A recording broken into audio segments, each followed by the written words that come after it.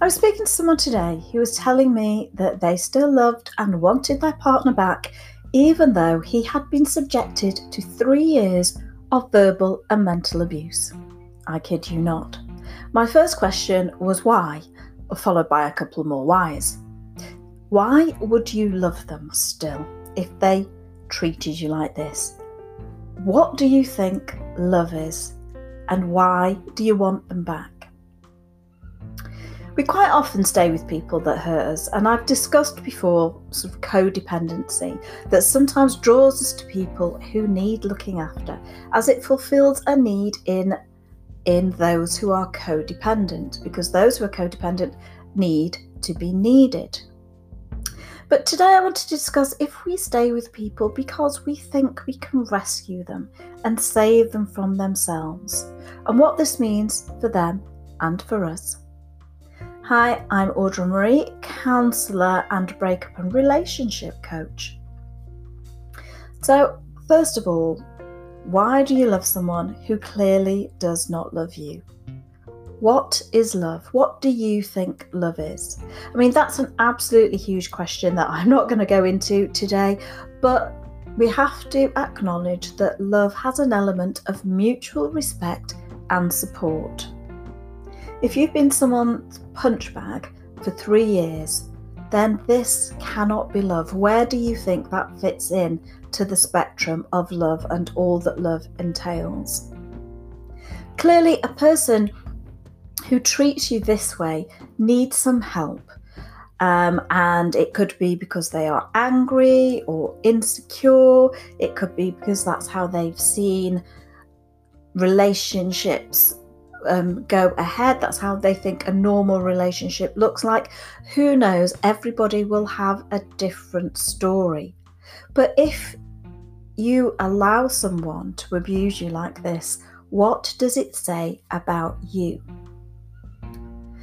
And do you think when you fall in love with someone, and presumably they're not displaying these behaviours in the beginning, but do you think that no matter what they throw at you, because you love them, you have to take it? Well, the answer has to be no to this question.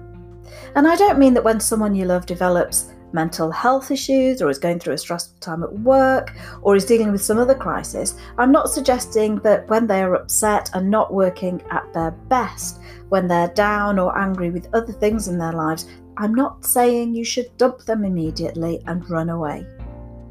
But what I am saying is that a person who behaves like this constantly, it's one of their traits, it's one of their patterns.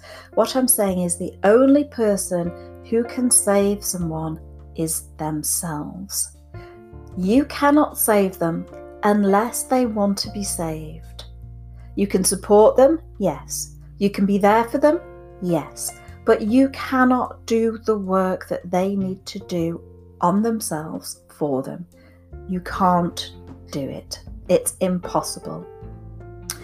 And what's more, by putting up with it, you are enabling it. You're making it easier for them to continue in their bad behaviour. Excuse me. So you may think that you are helping, but you are not. You are also telling them, by allowing this to go on, that you are not worthy of better treatment. And when you are telling them that you are not worthy, you are reinforcing it to yourself. You are telling yourself that you are not worthy. Now, obviously, the repercussions for this are absolutely huge for your own self-esteem and for your own mental well-being. Also, what can happen is that when you are always the rescuer in a relationship, you can get resentful. You can get resentful that nobody ever rescues you, that you're doing all of the emotional support, you are carrying all of the baggage and always helping the victim, the person that needs you to rescue them. But when you feel resentful like this, then you are in the place of becoming the victim because you feel put upon, taken for granted, used, and so you become the victim of this scenario. And then you might feel angry and you might take it out on your partner. As you can see, all of this makes for a really unhealthy triangle of rescue, victimhood, and then anger. And that's a triangle you really don't want to be on. So what do you do about it? First of all, you have to actually acknowledge that that's what you're doing, that you're trying to rescue somebody. You have to be really clear about what sort of behaviour is and is not acceptable within your relationship. You have to be clear to yourself firstly, and this is often quite difficult because we might say we won't put up with this and then we do, because it's not really a hard line. You really have to be honest with yourself. What is acceptable, what is not acceptable, and what should be acceptable and not acceptable. It has to be something that sits well with your values. You then have to communicate these things to your partner. In fact, to everybody in your life, anybody with whom you have a relationship should be very clear about where your boundaries lie. And you need to set out for yourself what the consequences are of somebody breaking these boundaries. And then you have to let your partner know. So don't make false threats. Because it's a complete and utter waste of time, and it just diminishes anything that you have to say after that. So be clear with yourself and then be clear with your partner. Now, this may sound really hard and harsh and cruel, but let's put it like this. Relationships where one party is being abused by the other, mentally, emotionally, well, they're never going to be happy relationships, are they? And they're not going to last. So why then would you put yourself through more heartache and pain by staying in it for years, hoping something will change? By you taking action and being clear, things are more likely to change. Know what's acceptable to you and stick to it. There is always room for flexibility in things, but flexibility comes when you know what it's like to stand firm. If the other person seeks help, then support them. In fact, asking them to get help might be part of your boundary setting process. And if the person is honest and real about seeking change, then please do support them.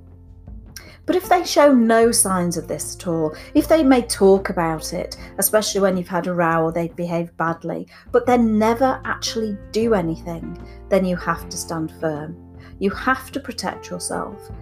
But you also have to say to the other person, your behaviour is just not acceptable. And if you do this, maybe they will think about it. Maybe they will realise that they've gone too far, that they do have a problem, and that problem lies with them. And then maybe they will seek help. They may not seek help in time to save your relationship because it may have gone too far, but it depends how quickly you start setting your boundaries. But you may be helping them to seek a better future, even if it's too late for you. If you need to rescue every waif and stray, then you have some questions to ask yourself too. What need is there in you that you are trying to fulfill by taking someone on who can't look after themselves? You know, if this is a pattern, if you find yourself always doing this, think really hard. Seek help yourself if you need it, because this is really important. Because if you can find the answer, you will set yourself free from the need to rescue, and you can find a more balanced, happier, more mutually supportive relationship. That's it for this episode. I hope you enjoyed it and found it helpful. If you did, please let other people know so that they can get some help too. And remember to subscribe on whichever channel you're listening on so that you can be updated with new episodes of the Last Word podcast. Thanks for now. Thanks for listening. And remember, there is a great life beyond.